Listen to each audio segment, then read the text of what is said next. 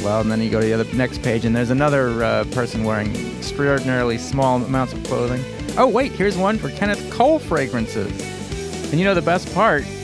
It's a scratch and sniff. Yes, just like John Waters. Is that his name? You know, it's on the cologne side. And oh, look, and here's the cologne right next to a woman who's stretched out over some archaeological exhibition. Look, and here's Calvin Klein. Man.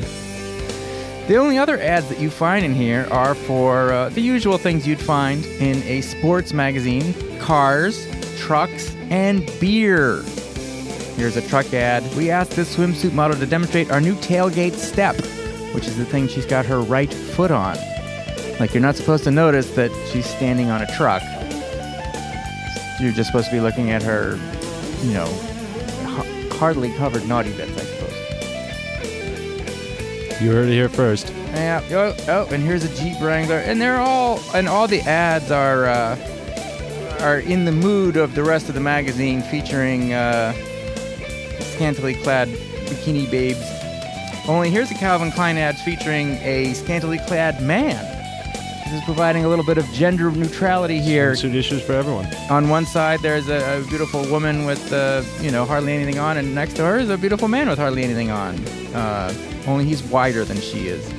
In fact, it looks like he's been digitally widened, because I don't think actually any people look like this.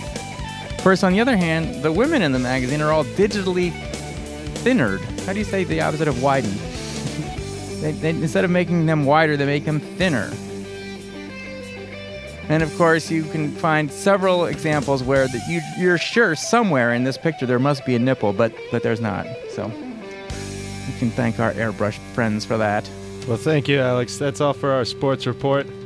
Make sure to pick up that Sports Illustrated. Yes, and buy lots of beer.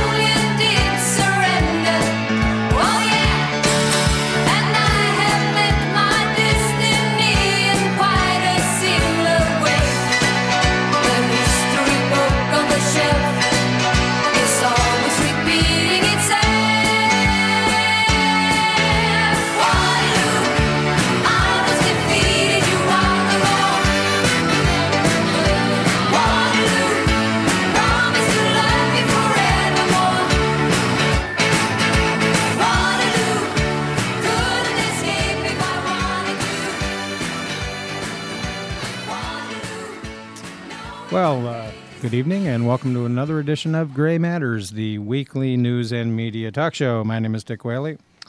And I'm Jim Dwyer.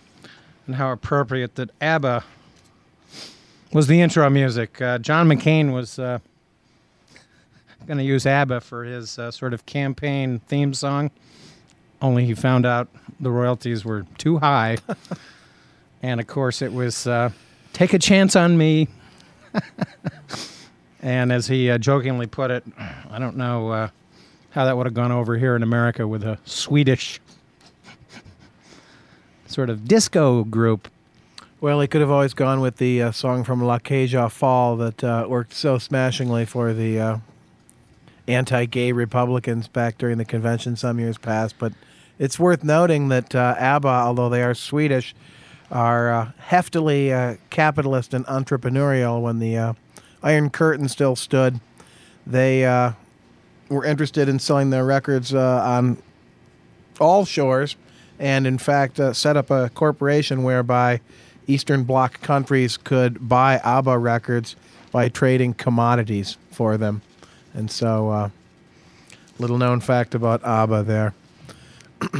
By the way, just on behalf of WCBN listeners everywhere, I think the variation in the sports program that normally precedes this was readily apparent today. And while on average that was probably a better than typical sports show, I still see no reason to punish the listener with Christopher Cross. Sailing by Christopher Cross. Anyway, maybe a sport, but a poor song. FCC decorum prohibits my use of a more accurate epithet for that tune. But anyway, nicely done. Nicely done. And one guy that's not sailing is John McCain. He's, the New York Times article. There's been way too much discussion of this in the media coverage this week. I'll just briefly say that the headline of it is "For McCain, Self-Confidence on Ethics Poses Its Own Risk." It's basically about the divergence between McCain's rhetoric and his actual connections to lobbyists, etc. Now, I think that the unfortunate thing about the story that was written by Jim Rutenberg, Marilyn Thompson, David Kirkpatrick, and Steve Labatten, some of them very, prestigious investigative reporters, is the second paragraph about the female lobbyist. But this is an example where the cable TV networks are the ones that have gone gaga over this story and have distorted the contents of it. Well, it's the first glimmer of sex in but the campaign season thus far. One great example is the picture of Vicky Eisman in the actual newspaper article. There's just a headshot of her. It's the cable news shows that were showing the full evening gown, making her look like a vixen. Courtesan. Sports Illustrated swimsuit model, perhaps? A lobbyist. Well, McCain is hardly the guy you'd think to become embroiled in a sex scandal. Yes and no. Lobbyist scandal, sure. Yeah. And that's actually what the article is about. It's kind of trollish on the desirability spectrum. And stay tuned. I mean, there may be more bombshells in this whole thing. Obviously, if some of McCain's non-denial denials prove to be inaccurate, he could be in big trouble. But I think that there were other stories last week that get to the heart of the matter about McCain and his connections to lobbying that we need not go into. And obviously, we'll sort of let this play out over the next couple of weeks, because it is sort of interesting that this originated as a Matt Drudge internet thing. And this is an example, once again, I think, of sometimes how... That began as a Drudge Report item? Oh, the Republicans really do hate McCain then. Yeah, and Drudge, of course, is a McCain opponent. So the motives here are very interesting. And, of course, the sort of the deconstruction of how the media got, or how the New York Times actually published this story, was that the New Republic was about to publish a story about why the New York Times wasn't publishing the story. So I think that if the New York Times had left out the second paragraph, which I'll just read, the article would have been fine and nobody would have paid any attention to it, probably, except the real news junkies. But that paragraph reads, "A female lobbyist had been turning up with him at fundraisers, visiting his offices, and accompanying him on clients' corporate jets. Convinced that the relationship had become romantic, some of his top advisors intervened to protect the candidate from himself," which is a very bizarre wording there, "instructing staff members to block the woman's access, privately warning her away, and repeatedly confronting him," several campaign people involved said, on the condition of anonymity. Seems harmless, but obviously that's what the tabloids and the cable TV news shows have jumped all over. And of course, just because something seems romantic doesn't in fact mean that it is. Exactly. And of course, the editor of the New York Times is justified in including that paragraph to give the story its full context. And the Times goes on to state that they never had a romantic relationship. So it's a little unclear to me what's inaccurate about this story. McCain, of course, has basically said, "I'm not going to comment about it anymore," and we'll see what happens. But I think there's been a lot of, I don't know what the right word is, hysteria about this article. And I think that perhaps more investigations into John McCain's connections to lobbyists do need to be exposed, because he's trying to portray himself as some sort of kind of holier-than-thou character.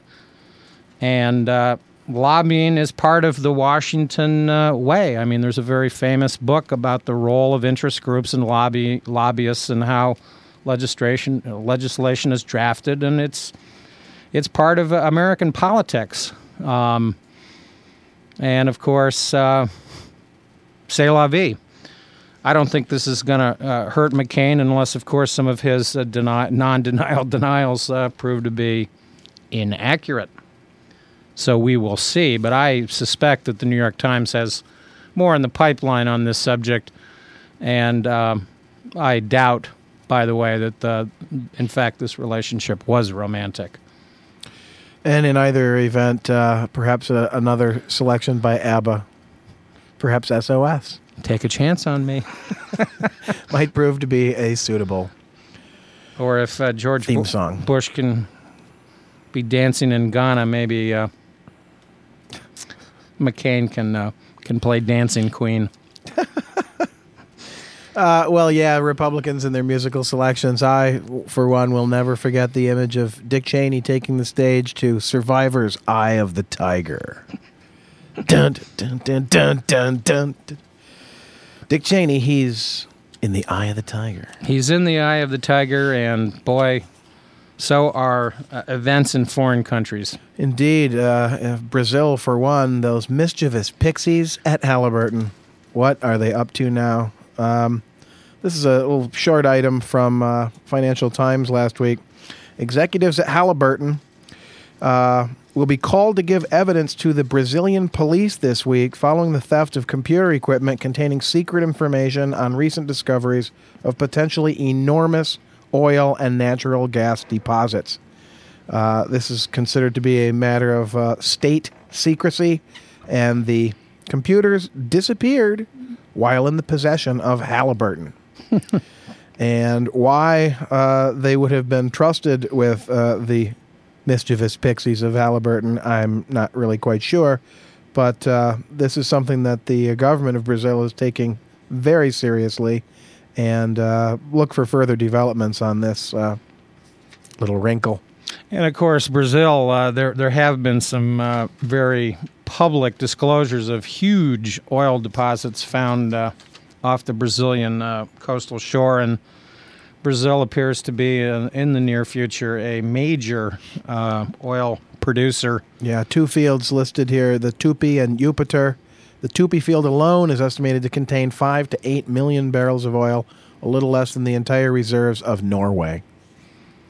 Norway not a major producer, but still that's a fairly substantial quantity. Yeah, and to put that into context, the, quote, known reserves of American oil are in the range of about 20 billion barrels total.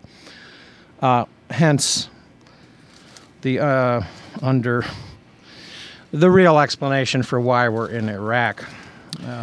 Well, I guess while we're on the subject of oil... and we consume, incidentally, annually in America about 7 billion barrels of oil, and we have to import about two-thirds of that. Yep. So, and it's gone up in price. It's now over $100 a barrel.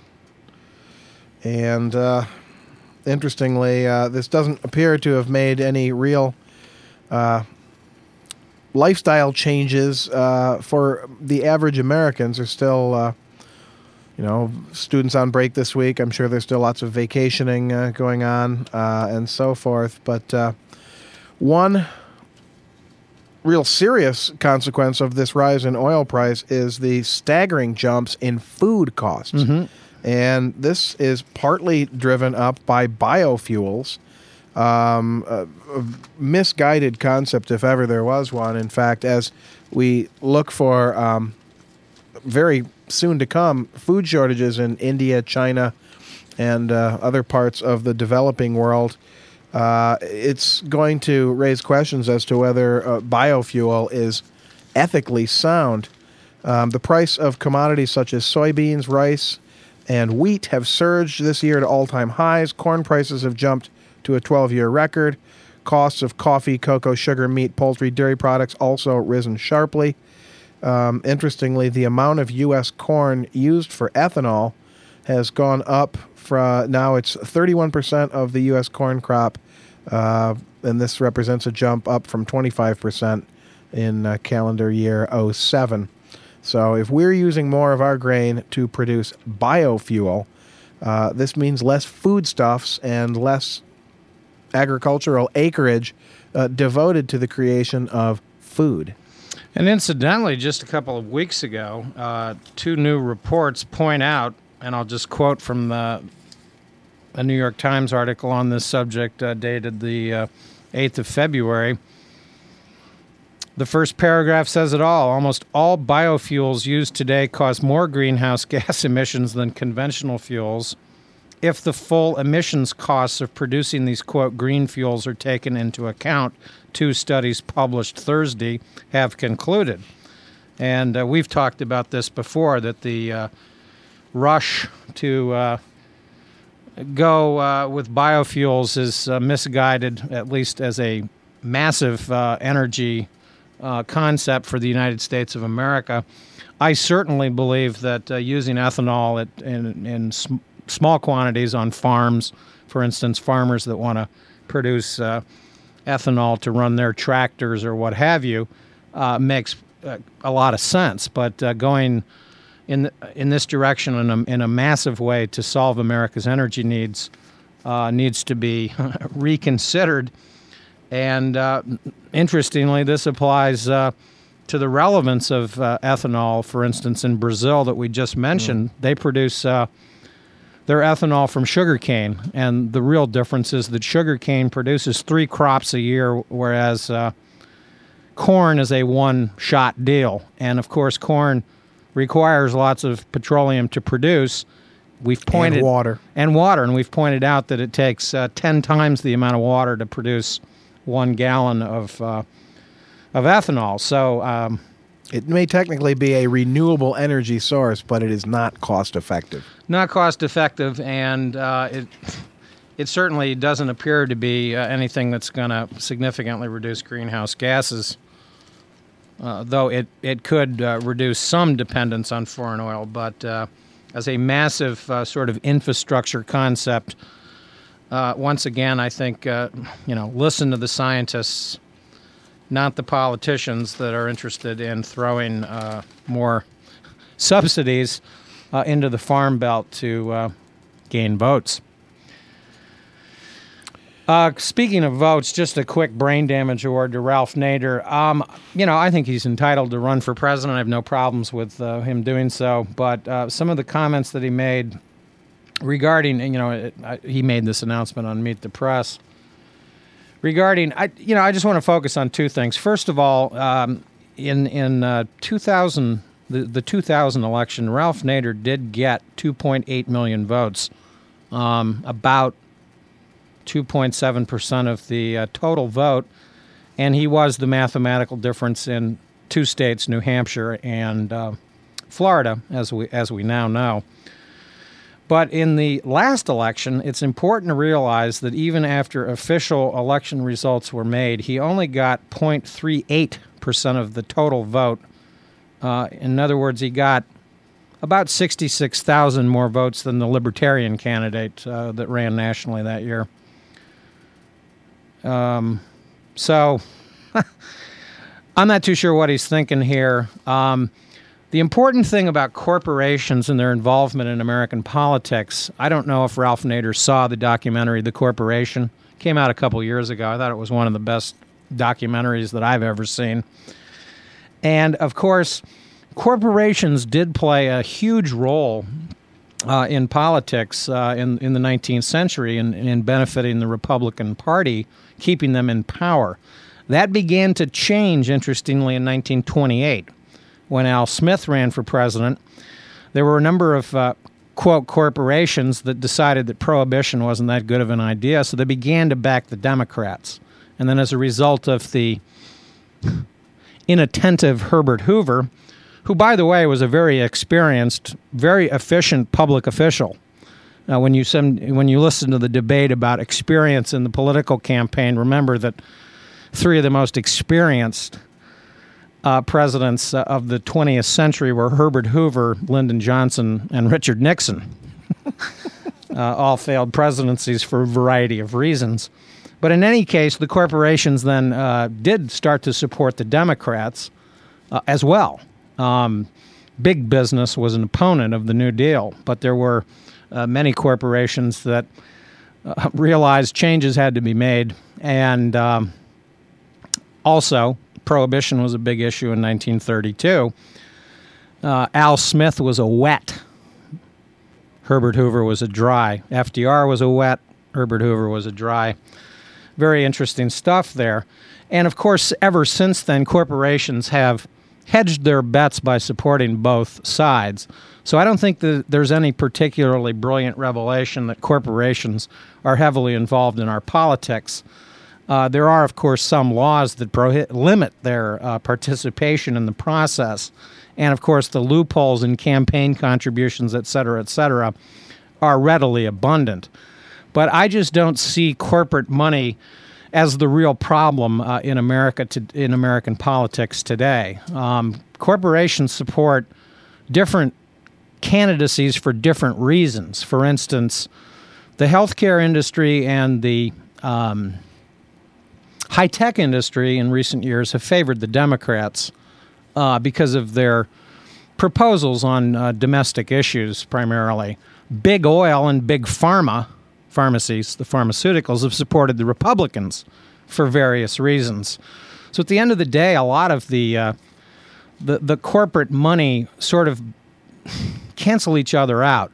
And I think that one of the unfortunate things about Nader's candidacy at this point is that I think that John Edwards and Dennis Kucinich have carried the Nader agenda pretty prominently in their runs for the presidency on the Democratic side. I looked at Ralph Nader's sort of big four proposals, and they were all things that Dennis Kucinich advocated in the Democratic primary, and, well, he got about 1% of the vote. That money plays a role in politics is indisputable. The two big Democrats to get money have been Obama and Clinton. They're still in the race. And there's rapid evidence that Hillary Clinton is having trouble staying up with Obama in the fundraising department. And her candidacy really is probably going to come down to the events of the next week. She's got one more chance in the debate tomorrow in Ohio, and next Tuesday, for whom the bell tolls, it tolls for thee. She may be pining for one of those Norwegian fjords quite soon. But we'll see. She's not out of it. Obama, I think, will probably narrowly win Texas, but I think Hillary will probably do okay in Ohio, and whether she decides to carry on is up to her. But I just don't see the validity of Ralph Nader's candidacy in this particular election. The prospective Democratic nominees and John McCain, quite frankly, don't agree on anything except global warming. John McCain is a apostate as far as the Republican Party goes on that issue. But for the most part, John McCain has flip-flopped on all of his other previous maverick positions that have angered the right wing of the Republican Party on tax cuts, on the judge issue. He's fallen into line with the Republican orthodoxy. And I think when Nader says there aren't clear choices, I think that he's misleading the public here. I think that the voters have had clear choices. They just haven't gone with the Dennis Kucinich, Ralph Nader agenda. Well, a couple things on that note. But I have no problem with him running because I think he's probably going to get even less than 0.38% of the vote. It's late in the game, and it's probably a futile enterprise. I think, if nothing else, he's primarily doing it simply so that there will be a spokesman for those left positions that, Kucinich got zero media coverage. It would be interesting if we could redo the entire campaign season and provide equal coverage for even Edwards. Sure. Got minimal mainstream media coverage. And so I think, and this is a gut feeling, that the average American is more sympathetic to those positions, voiced by Edwards and Kucinich, than they are even aware of themselves, because the positions simply are not articulated in the mainstream media. And so that will be perhaps a value in Nader's candidacy. As far as the corporate shift back and forth, that's historically demonstrable that the corporations have given to both sides, sometimes to both candidates in the same campaign. Sure. And I think that the writing on the wall regarding the Bush administration's policies was glaringly clear enough to most corporations a couple of years ago. And we've seen the mainstream turn against the Bush agenda. Mm-hmm. And so I think just for self-preservation, it becomes, a preordained, inevitability that the corporations are going to favor a Democratic candidate, regardless of whether it's Obama or Hillary.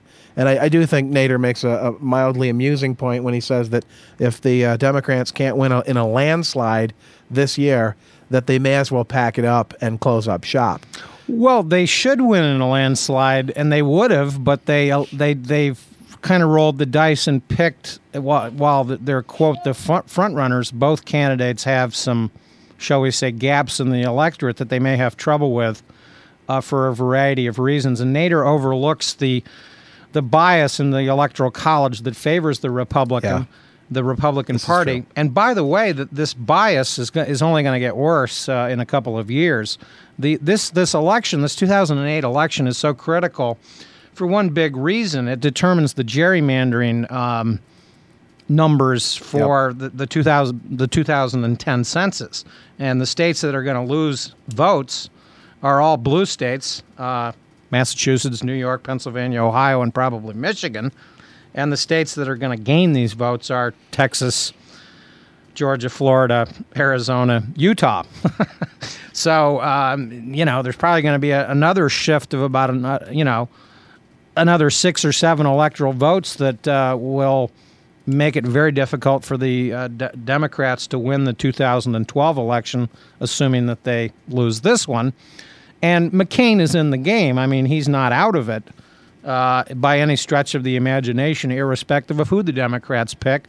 Hillary and Obama have their various weaknesses, but to publicly proclaim that both are, quote, unacceptable, I just sort of reject that. I think that corporations, by the way, make mistakes. For instance, the Big Three backed George Bush in 2000 because of Al Gore's position on cafe standards. They would have been better off. The Iraq War is what's doomed the Big Three because the price of oil has tripled since George Bush decided to preemptively invade Iraq. And also, we've seen in the last several years that the big problem for the Big Three, and they're really now the Big Two, are the healthcare costs that allow the Germans and the Japanese and other major international producers to have an enormous cost advantage over American producers. It's $1,500 per car. That's significant. So the Big Three now have realized, well, gee, let's forget about this cafe business, and maybe the Democrats are better for our corporations for a variety of reasons. But that's neither here nor there. As for Ralph Nader, I wish him well. I think that he's perfectly. He will hurt Hillary Clinton. I don't think there's any question about that, because what's now emerging from the results is that she just cannot win white men. I don't see how he's going to steal votes from Obama, though. The youth numbers for Obama are very interesting, and also the intellectual, the so-called intellectuals, the so-called McGovern-Humphrey battle that we're still witnessing here in the Democratic primaries. And it's interesting to note, by the way, that McGovern did beat Humphrey in 1972. That dynamic in the Democratic Party is still there. And I think that Ralph Nader is incorrect when he equates the two parties as the same because they take corporate money. This has been going on for decades. And in the case of the Republicans, it's been going on for, since the end of the Civil War. Another matter entirely separate from this, and regarding the history of the relationship between corporations and politics in this country, is one of the great errors that the country ever made was to legally recognize corporate personhood. Yeah. And that's another topic for another time. Another topic, but the significance of it is, let's remember that this was done during a Republican-dominated era. That Supreme Court was dominated by Republican thinking, and that's hence the reason that corporations were recognized as persons, and that spending on campaigns is called free speech, as we've seen in recent years by the same coalition on the Supreme Court, which, by the way, is 7 to 9. 7 out of 9 have been appointed by Republican presidents, and Roe v. Wade does certainly hang in the balance, among other things.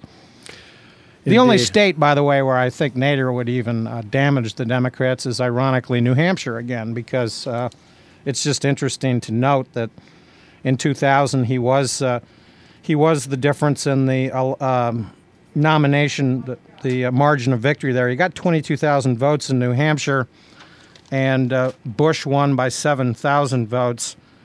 And in 2004, he got nearly 5,000 votes, and Kerry won New Hampshire by 9,000 votes. So he could play a role in New Hampshire, but I think that's the only state.